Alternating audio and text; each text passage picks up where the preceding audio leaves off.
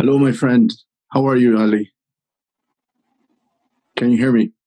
I'm great. What about you, Fernando? Good. Yeah, I hear you. Good. I hear you as well. We have a pretty good connection so far. Yeah. Good. For sure. Thank you. Good. Listen, I wanna start this episode, our second episode here at Dewan Podcast, by thanking our friend Wahdi Ahmed in Chicago for his ode melody, welcoming our guest, our audience, our listeners to our podcast. This is an original piece by Wahdi, inspired by Lahaj tradition. So we hope our friends would enjoy it, and hope to have him at the podcast very soon. So, Ali, one of the first things that I want to talk about as well today is something we haven't touched upon in our introductory this talk and in their first episode. And it's been our fault. We kind of skipped this, but to our friends listening, unfortunately, this podcast is not an introduction to Yemen. Our discussions will assume our listeners or viewers have a grasp of Yemeni affairs and history. So we won't be doing the so-called, Yemen 101 during our discussions. We assume people are following the news, people know the regions, they will know the acronyms, etc. And this just makes it easier to get more a deeper discussion with our guest and not having to go into detail introducing. So you're welcome to ask us questions via our Twitter accounts or in your comments once we come out with each episode. But how are things in Aden, Ali? Everything good? Well, everything seems good, but today, fuel shortage just appeared. We don't know what's the problem behind that, and even the national currency is coming. Pollution happening back again. We were not sure optimistic, just following the arrival of the government. But now the process of the value of the real price is decreasing once again. And we don't know what's going on behind these two things in the city. Right, Ali. And as we move into the news, you had a couple of issues, a couple of headlines you wanted to discuss, right? Yes, sure. I'm focusing on two headlines. One is organ. Just Morgan today, and the opposite is very big here about such like a dispute, a new dispute between the STC and the government. The STC rejected some decisions made by President Hadi last night, naming new officials, new head for the Shura Council, new general attorney, and some other officials, and without the negotiating with the STC. Right.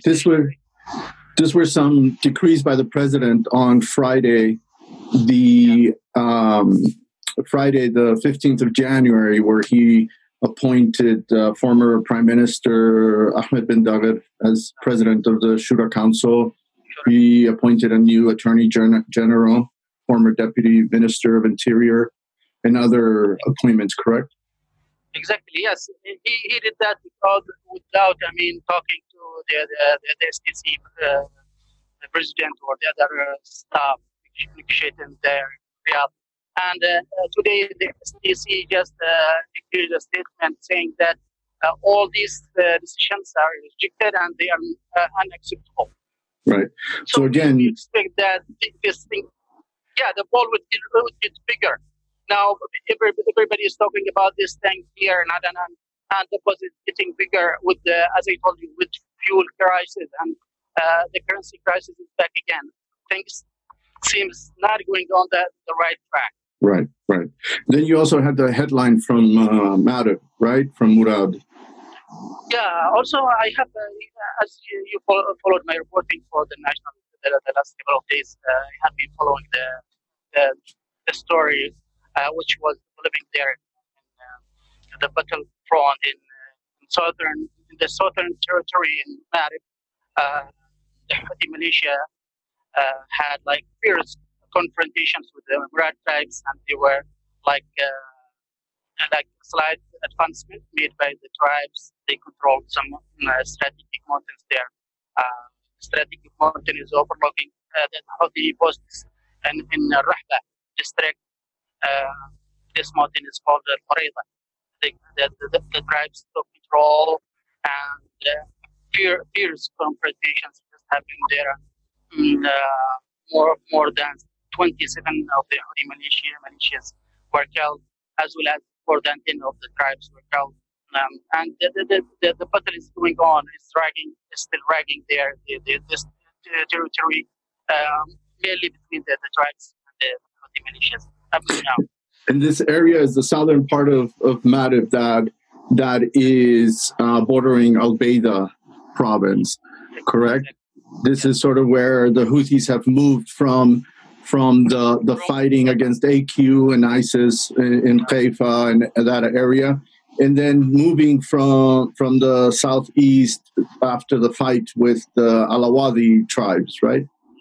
Yes. Fernando, this territory is the stronghold of Murad, the famous tribes of Murad, and the fight has been raging. I mean, personally there for more than 2 months or more, and not I mean a gross advancement, but the confrontations still raging there because the terrain is mountainous areas, mostly mountainous areas, and the tribes, I mean, have the competence to clash with the Houthis. So no progress, but some, I mean, shift transitions.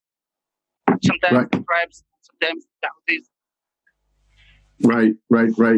Well, we're definitely going to keep up with these news and follow this up. Because it's interesting the way that the fighting is developing in Marib.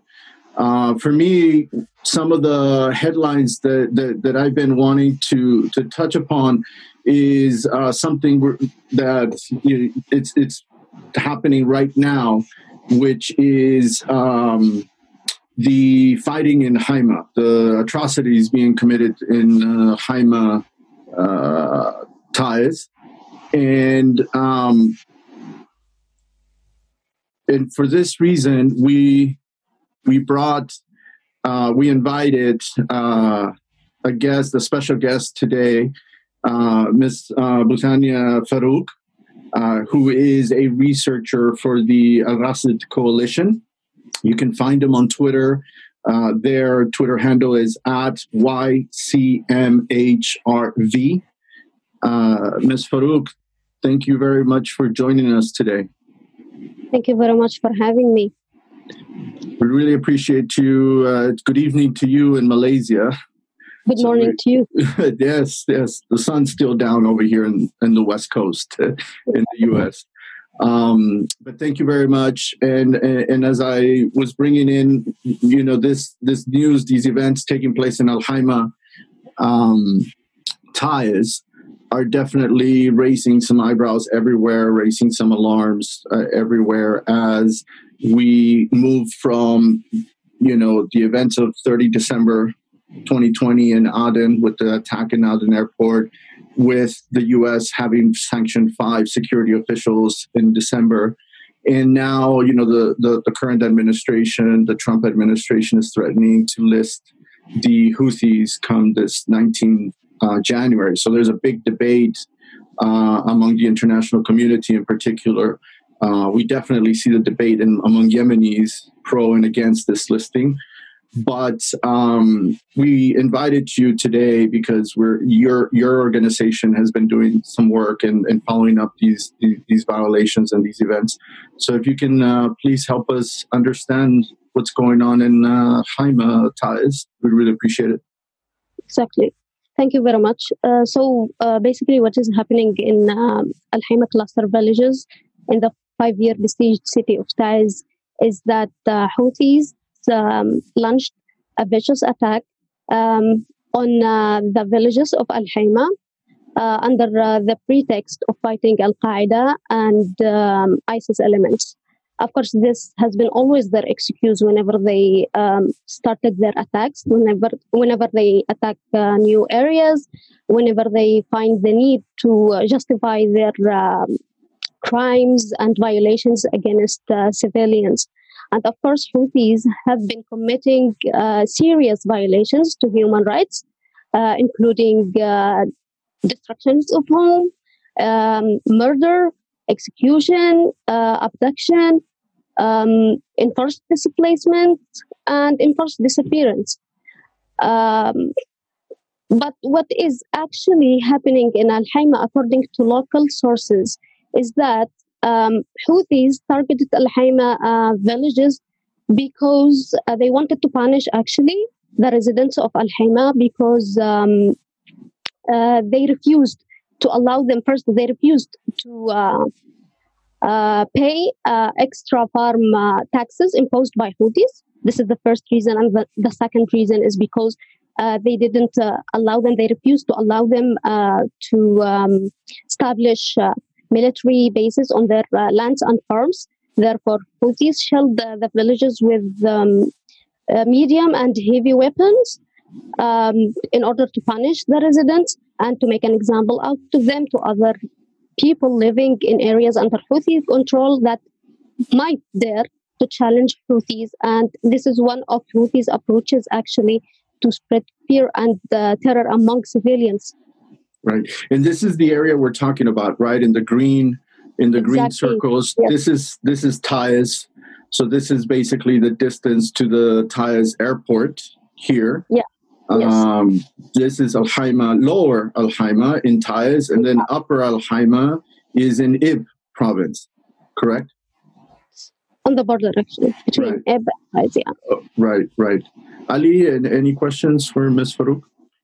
Yeah, Budina, thanks for joining us in this episode. I'm here in Aden, and I have been following the updates there with some friends and some colleagues there on Taiz. And I'm wondering why did the National Army left Haima, the area which were targeted by the Houthis, alone? They have been, such crimes, such violations have been committed by this by the Houthis for more than 2 weeks, and the army in the Taiz region didn't react to their villas. They didn't respond to the many calls the civilians have been calling, and they just gave them yeah.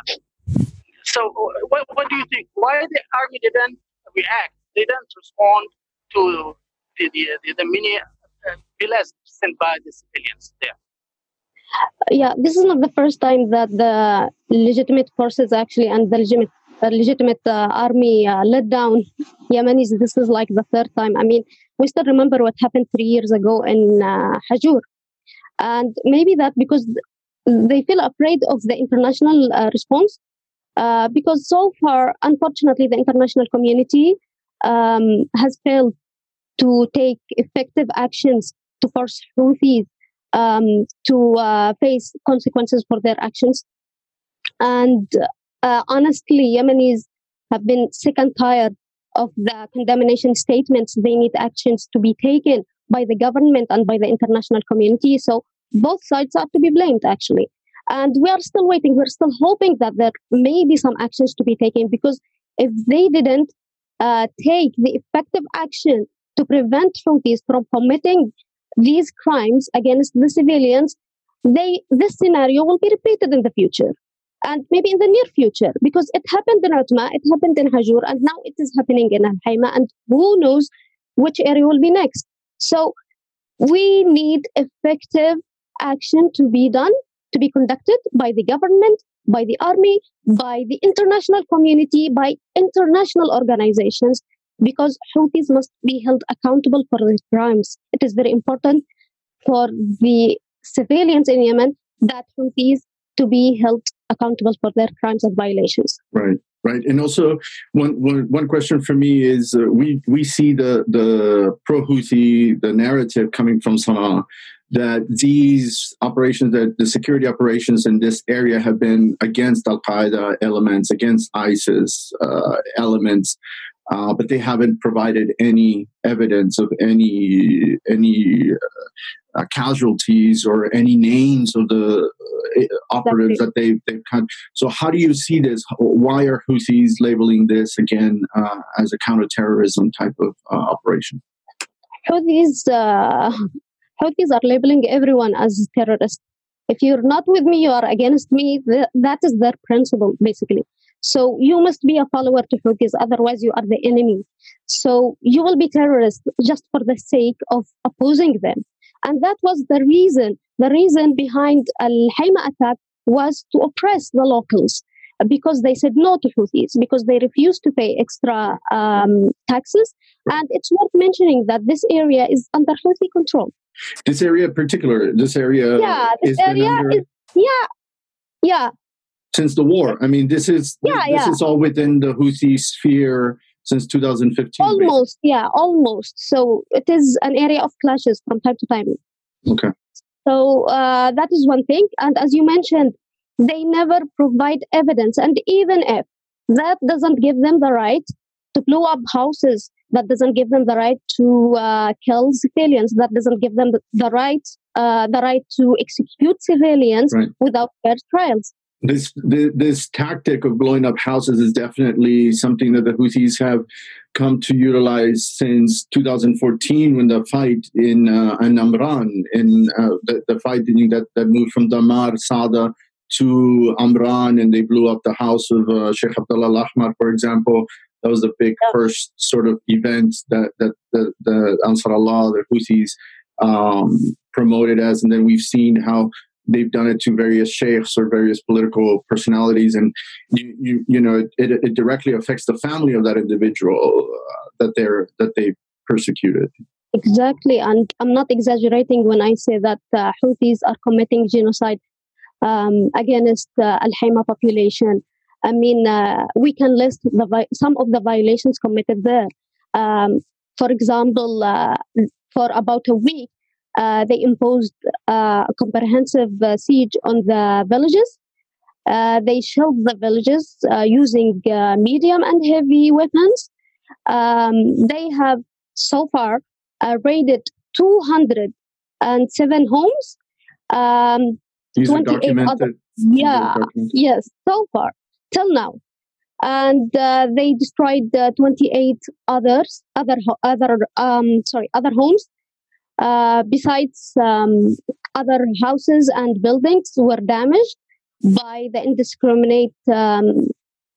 by Houthis' indiscriminate shelling, which amount to war crime according to the international humanitarian law, because the international humanitarian law criminalizes the attacks on populated areas and criminalizes the attacks on private property, including homes. And if I'm not mistaken, Article 53 of the Fourth Geneva Convention prohibits the destruction of fixed or movable property concerning concerning individuals or groups, civilians, since it imposes homelessness and it deprives the number of IDPs are growing. Just not from natural disaster, not from the virus, but from the war continues to create new IDPs. And one thing we saw this made the rounds on social media was the incident of the hanging of 3 individuals that was claimed by the Houthis as terrorists, that they were terrorist elements. Yeah. But then, do you have more information without mentioning the names of the people killed? But who were they? What information do you have about these individuals? Yeah, the information that we have about those individuals who were executed by Houthis, according, of course, to some of the residents that we were able to talk to. These civilians were actually farmers who protested against the imposed tax by Houthis. And that is their only guilt, that is their only crime, that they protested against this decision. And of course, we trust these testimonies because these are residents. They don't have any reason to lie. And of course, they know those people. And if you notice, one of them is a teenager, is obviously a teenager. That doesn't make any sense that this child actually affiliated with Al-Qaeda or ISIS. Right. Any questions, Ali? Any follow-up? No. Tina has, gave a bigger picture about what's happening there. The Houthis are committing horrible crimes. They are doing much what's worse than the Qaeda and ISIS do. They have sacrificed, as we've seen, sacrificed some people and hanged them to trees, and they executed a lot of dozens of civilians, raided tens of houses. This is much worse than the Al-Qaeda or ISIS do. Exactly. Well, this back to your comment on taxes. This is sort of one of the themes, right? When it comes to the activities in the Houthis, that we saw how they have increased taxes for various purposes throughout the territories that they control. And now, because of this area in northern Taiz bordering with Ib is very farm oriented. This is where the farming in Taiz. There's a lot of green area, a lot of farmers, a lot of individual farmers. And we have seen how Houthis from Damar, for example, and Ib have been promoting, for the last couple of months, agriculture production. We see this as being, in their PR campaign as a flourishing sector.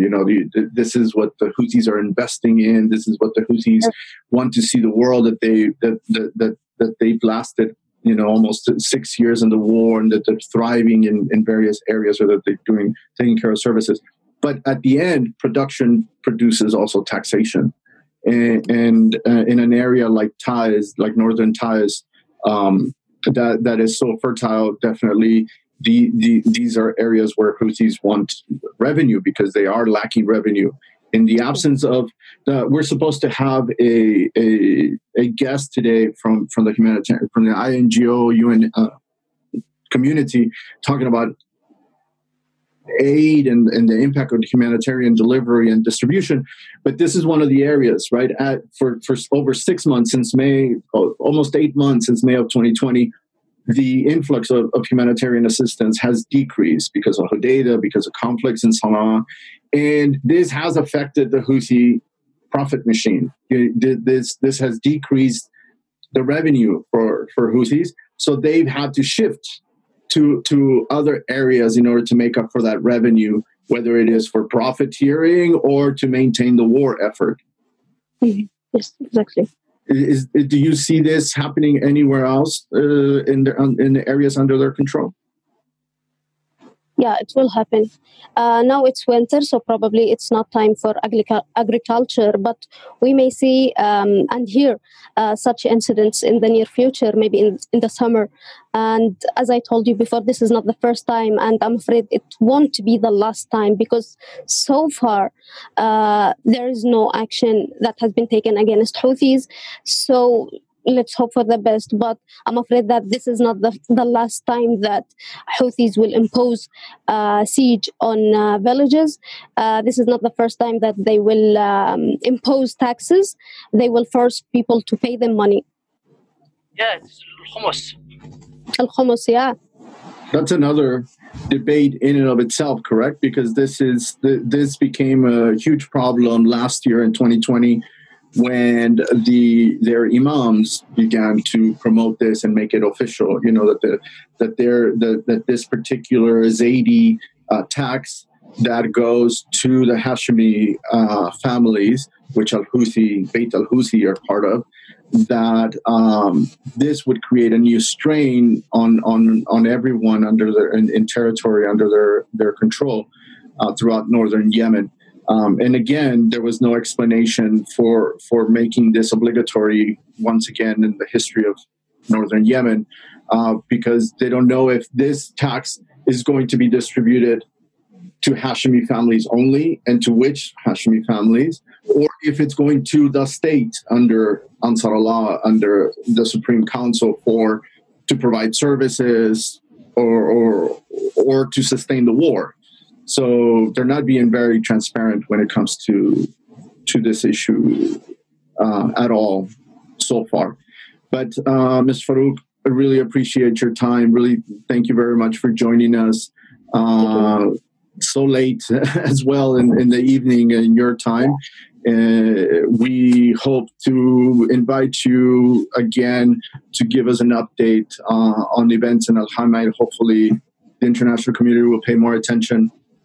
We saw a report by the UN Security Council a couple of days ago as well, trying to look at the humanitarian situation and addressing the Houthi listing as a foreign terrorist, terrorist organization, but not much about this issue. It was too fresh, I guess, for them to discuss, too recent. But thank you very much for your time, Ms. Farouk. Really appreciate joining us. Thank you very much. Have a good night. Thank you. Thank you very much. Thank you. Well, Ali, this is definitely something that we need to continue. We need to follow up in coming weeks. It's definitely not cooling off. Definitely not doing. It's exacerbating the situation. But a quick update from my end. On other news, as we're recording today, Saturday, the 16th of January, we're hearing the U.S. will list the Houthis as a foreign terrorist organization effectively the 19th of January, which is one day before the new president takes office, before Biden takes office. This comes as Biden announced Samantha Powers as the new head of USAID. He made this announcement on the 13th of January. We will keep an eye on the language, in particular, in the language used by the State Department. But it looks like while Biden may not be able to reverse this, just yesterday on the 15th, the U.S. announced that they would not reverse their decision to list the Houthis this coming week. But the new administration will work to amend the language and the appointment of Powers at USAID may be a good signal already. One of the things I've been talking with some Yemeni contacts is that this current administration, the Trump administration, may be too sloppy in their language on the 19th of January. Because of the pressure coming from the international community. Again, the UN Security Council discussed this issue and the impact it will have on international aid. So from my end, I think the administration would be a little bit sloppy on their language, and this will allow the Biden administration to amend the language in order to create exemptions for humanitarian assistance, in order to create the opportunities for the U.S. to engage Houthis in the peace process.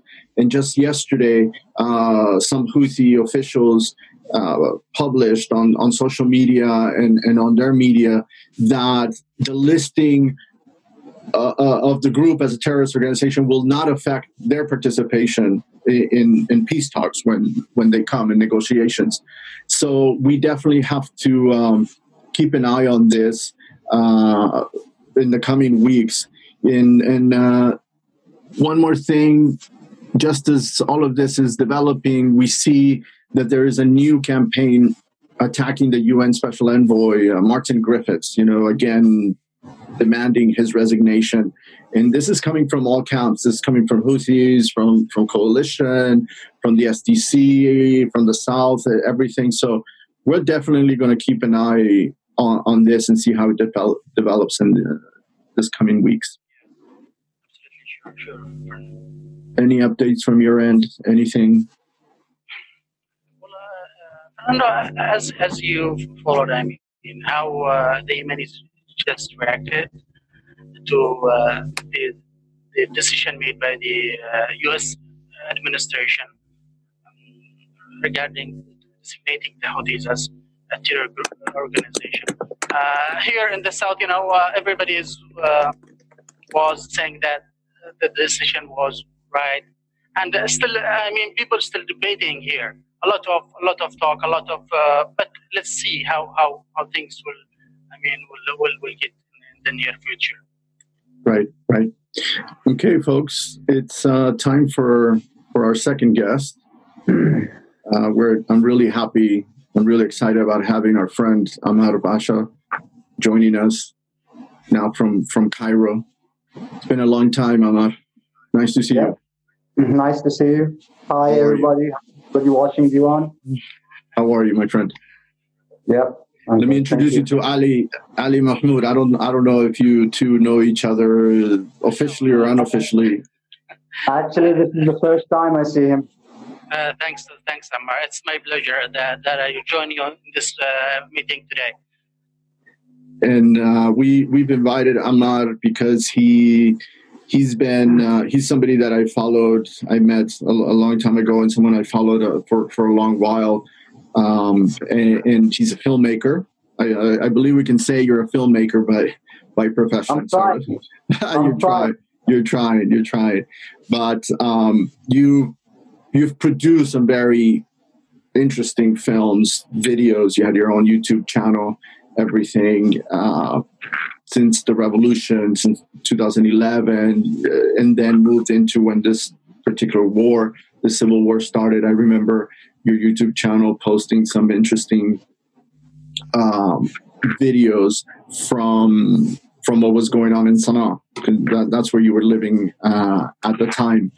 And I really wanted to invite you because we do want to incorporate culture, Yemeni culture, arts into our program and be able to bring people like you closer to an international audience that don't know that, all of this is vibrant. It's in Yemen, throughout Yemen. And hopefully later on we'll bring some Southerners, some people from Hadramaut and Hodeidah that are doing some really excellent stuff, along with Yemenis living abroad. But why don't you tell us something about what drove your work as an artist, as a filmmaker? Well, basically, it wasn't my plan to be doing these documentary films, I've never thought I'm going to be doing this type of works. I've never even had an idea of what I'm going to be producing while holding the camera and, as you said, running in the squares since 2011 and during the time before also.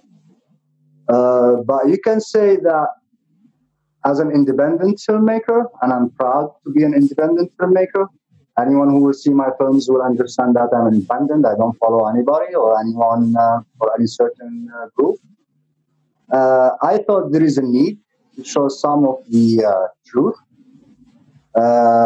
In these days, most of the media or TV channels, they are just a part of an organization and serving certain agendas.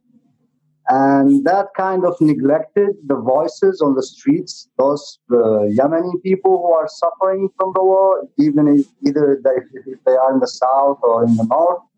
Those Yemenis who just want to go by the day and live their normal life, work and raise their kids. They don't really care about who's going to rule them as long as they can live their lives in peace. So that was not there present in the media. All what you can see is just people who are just waging for war, calling for more divisions. And during their political fights or military fights, that they neglected the true suffering that true ordinary Yemenis are going for. So it felt like a duty since I know how to hold the camera and I'm an independent. And I really think there is still good in this world, and all what you need to do is just show a little bit of truth. We are not bad people. We are not terrorists. We are not like stupid even. We might be poor, that affecting everybody, but we are at the end people, and we deserve to have our say to the world, no matter what. Right. Ali? Yeah, I'm happy, Ammar, to join you today. Could he just raise the volume a little bit? I can't hear him properly, actually. Okay. How is my voice now? You hear? I have to come close to the phone. Sorry. No? Go ahead. I might repeat the question if you can hear, Ammar. It's okay now, Ammar? You hear me? Yeah. Okay. I mean, I want to know, when did you leave Yemen? When you have left? When did I leave Yemen? When you have left? What time? What's the last time you were here in Yemen? Last September. It's almost a year that I left the country. Why you decide to leave? No, it wasn't a decision to leave. I wasn't planning to leave. It was just kind of like I needed a break. I don't know if you'll understand that. I've seen. You can say that I've seen a lot. I've been through a lot, and I don't want to say even that I'm proud of what I did, but it also made me tired. It kind of like broke me a bit, and I needed the breather. I needed to breathe a bit, My fight is not over yet. I'm just taking a break. Do you plan to come back? I mean, to your country to keep? Yeah, of course. Of course, I'm not gonna leave the country for you guys. As an independent, it's my duty. Right. It's my duty to be there one day or another, but maybe not today or tomorrow, but in a little while. How do you see? Go ahead, Ali. Go ahead. Ammar, I want to ask you. I mean, what the hinders, the obstacles that you face while working? I mean, you have such a nice work, but as you said, the international media leading everything in Yemen from certain agenda. They don't look for the nice people such like you. How do you do in publishing your work? Do you have platforms? Have you reached platforms that can cooperate with you to show the world what you are doing? Look, I respect those international medias. Just to make it clear that don't get me wrong. As a form of art, they are doing a good job. Whatever we disagree with the way they present things or facts, whether they are serving certain groups that I might not like or maybe I disagree with, but as a form of art of telling a story, they are doing a good job. Yeah. So I'm definitely not trying to compete with any of them. I'm not trying to have the platform, because at the end, as an independent filmmaker, it's just very difficult to convince anyone who's like close friends to you that you want to make a film and you might need their support or stuff like that. They don't get it, They don't get the idea of being independence in a time of war or in time of conflict like this. So in terms of difficulties, there is like tons and millions of difficulties. But also, we're thankful. We are living in this age where there are platforms like YouTube, like now that we have this Zoom, and I'm the first time I'm using it. But I'm sure there are like tons of things you can do. And to be honest, I wasn't trying to reach like the ordinary people or the general people. My aim was, if I am able to reach those decision makers or whoever has something to do with the Yemeni case, and just deliver to them what's going on in the ground, what's happening, what's exactly happening there, and so they may not have a wrong idea of what they are dealing with. No, if you know what I mean. Well, I really appreciate what you are doing, Ammar. And I think somehow I was successful with that. I was able to reach to certain people who were really able to affect the way things are going on. Right. I mean, that is one of the things that I noticed while I was in Sana'a, while I was in Yemen, and then when I left, since I've been outside, is definitely that your work raised the awareness from a different perspective. Yeah, I mean, it like you said, it was real. It was not propaganda. It was focused on the event, on the incident. I remember your work on the bombings, for example, at the beginning of the war. So one of the things that I want to ask you about, in following up with your theme about independence and the obstacles that Ali talked about, how do you see the film industry in Yemen, whether it's Sana'a or as a whole? I mean, when I was there, I met a number of artists like you. We saw a handful of Yemenis that went to the Oscars, right, with their films. We saw that, but it was mainly driven from outside, meaning that there had to be a cooperation between the Yemenis in Sana'a or in Yemen and somebody outside in order to create, this exposure. It wasn't just like people like you that were only focused in Yemen. Yeah. When you look at the industry, when you look at the capacity, all these people, all these artists in Yemen, what do you think are the main obstacles? There is no market. We don't have a market. We don't have a place where we go to sell our works. We don't have cinema houses. We don't have TV channels that are willing to pay you for your creativity. I think that's number one problem. That's why we have to look for help from outside.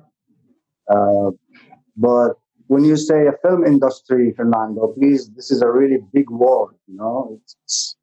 It's I cannot just define it by having a market because then you will involve many different aspects and elements of making a film. The industry itself, the cinema houses, the film treaties with international studios. Do you want to go a house cinema or do you want to go a studio system? It involves so many preparations, so many efforts has to be spent on to making that. And most of all, you need peace first, because you cannot do anything while there is war. Right. So yeah, I think if we have had a market, if I can just make any film, go to the bank, take a loan, and maybe go later on and make a cooperation with a studio somewhere like what they do in Hadramaut. If you have followed Hadramaut for a very long time, they have been producing so many long feature films. I don't want to say it's a Hollywood style or a Bollywood style. It was limited. With limited abilities and equipments, they were able to produce something, and they were able to screen it in some certain cinemas somewhere around the UAE or wherever. They were able. I don't know. I'm not sure if they were able to make profit, but at least they had that try. Amr Jamal, with his latest film, he tried to screen it in a couple of cinemas in Aden. But again, you cannot tell if he made a profit out of that. You need a real market. You need to be able to communicate with international filmmakers and bring them to Yemen to shoot there.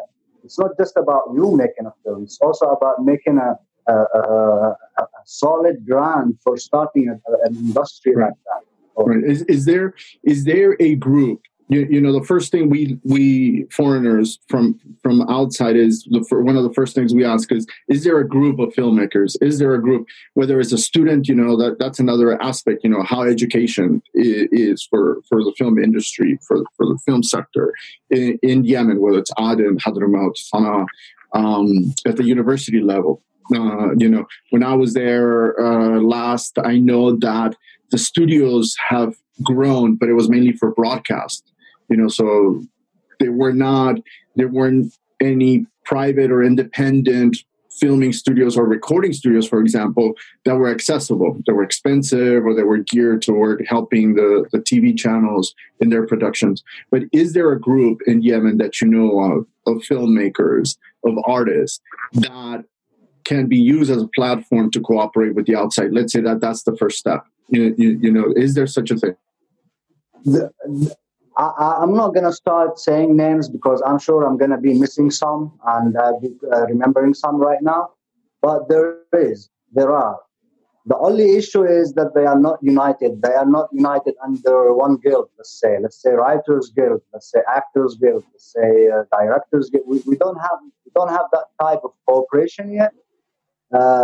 Maybe one of them is a lucky one and he's able to contact some certain countries or organizations and get a deal and have some cash. But then he will come back to Sana'a or Aden and he will just buy those certain equipments which the budget allow him. And then he will try to compete with another company who also made the same. So in that made it difficult to work together and start doing we shouldn't compete right now, you know. Until we start producing 100 films, then maybe we should start to compete. Rather than competing, we should cooperate. And do you think that something like this, like a guild or something, do you think that should be something the Ministry of Culture, for example, should handle? Or do you think that it should be an independent venture that independent filmmakers should do? At the moment, whoever is willing to adapt such an idea, I'm welcoming it. We need to start at some point, you know. So it doesn't matter if it's the government or if it's an independent movement or even if it's administered by, I remember the Germans, they were trying to do something about this, starting like a cinema culture in Yemen, revive it, if I may say. The French were also trying to do this cultural thing. The British also, the American industry used to have their little, you know, cultural gatherings and stuff like that. There were so many activities, so many efforts were trying to start this, to revive it. But unfortunately, the political situation in Yemen since a very long time didn't really help anyone to do anything, you know. So right now it's just a rolling ball going down and really cannot know what's going to happen tomorrow. Yeah, unfortunately, what we see when it comes to video footage and everything tends to be just feeding the international media request. You know, where journalists like Ali, other video journalists are really focused on, you know, which is what you said is what makes people money, which keeps people, you know, food at the table. But it's this war footage, you know, this war reporting. We see some good production. I follow some of the UN agencies, UNDP, OSHA, etc., creating some new videos, you know, some very interesting campaign videos for their campaigns, whether it's nutrition or the coronavirus response, etc., or some of the projects like solar power or agriculture that they've apparently, I don't know if they've hired Yemeni filmmakers, Yemeni video photojournalists to do these, or if they brought people from outside to do it. They definitely hired Yemenis. I mean, I told you that there are a lot of names now in Yemen doing a great job in terms of even the technology also made it much easier to come up with a really clear crystal image, you know. I'm thankful for technology and thankful that we're living in this age. Yemen, I've met few artists also who I was amazed with the footages they have been taking and the efforts they put into their works and how much they have dedicated into it. So I believe it's a Yemeni work. I don't think they have brought someone from outside. Maybe in certain cases they might ask something like an editing process that might happen outside of Yemen. But normally production and footages are all made by Yemenis. Right. Well, in closing, Ahmad, I want to ask you about your personal view now that you're outside, now that you're in Egypt and you're in Cairo. You know, how do you see things in Yemen, whether it's politics or this kind of stuff, the arts? How does Yemen look to you now from the outside? You know, I've been away from social media for a while. trying to not comment onto anything. So on rehab and detoxing, right? Kind of, yes. So I would also keep that to me right now, Fernando. I hope you don't mind if I don't comment on that also. So sorry. No, it's okay. Yeah. I'm just quiet. I'm watching. I really don't like what's going on. I really think this thing is also in terrorism corner. It's not also going to help anything. I really think also that what's happening by the government is not going to help anything. It's just getting worse and worse.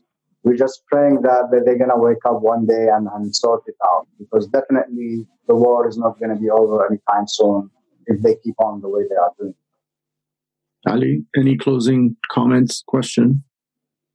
I support Ammar in what he said.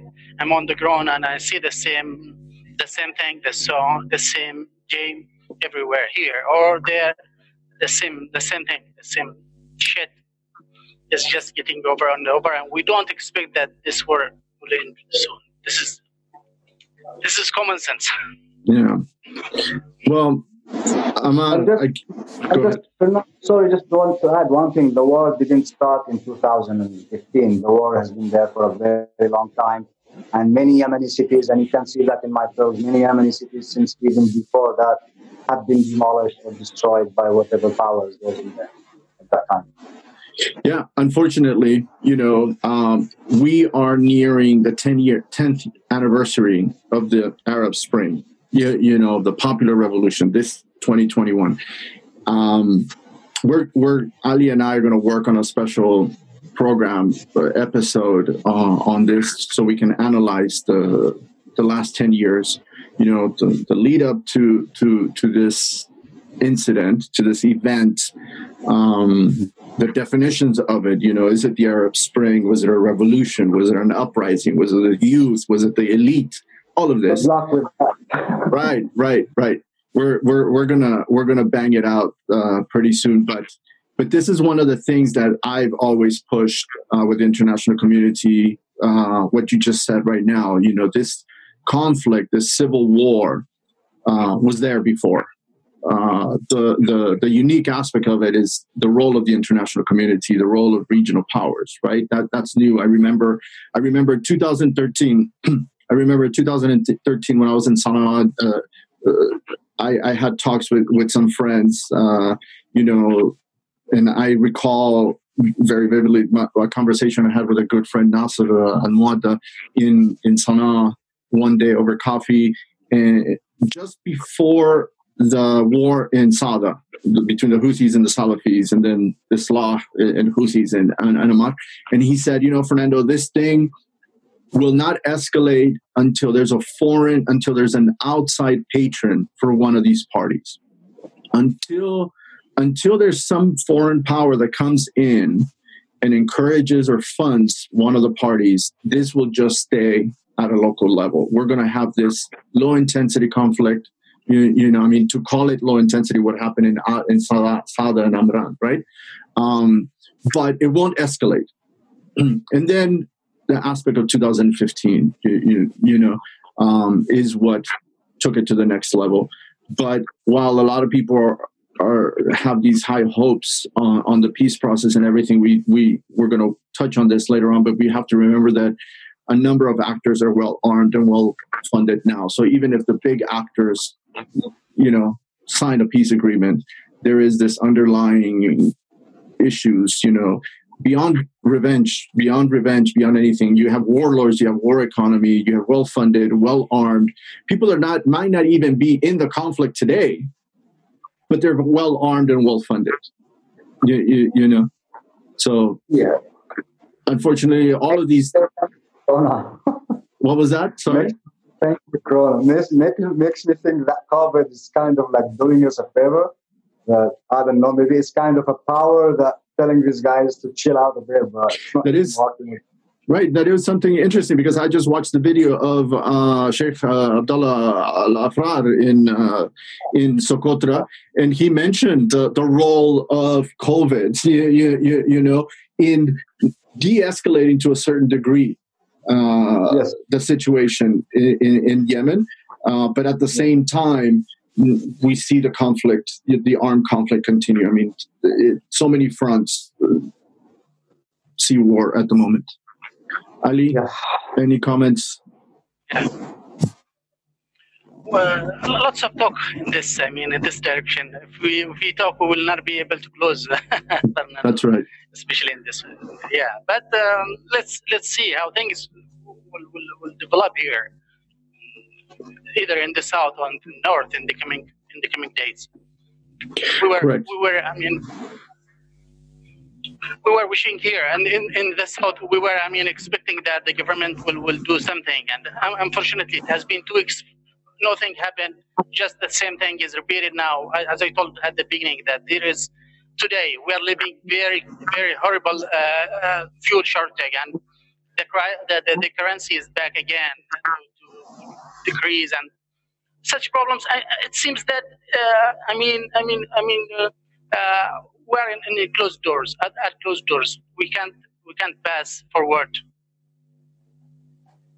Well, thank you, Ammar. Thank you for joining us. Thank you for giving us a little perspective into different areas of Yemen life, of Yemeni life and culture. Really appreciate you. Take care of yourself. We'll be in touch. Hope to see you in person pretty soon. Once I'm allowed to travel too, all these quarantines and shot vaccines, whatever it takes. Hopefully I'll be back to traveling and seeing you in person again. Okay, man. Thank you very much, Ammar. And all the best. Stay safe.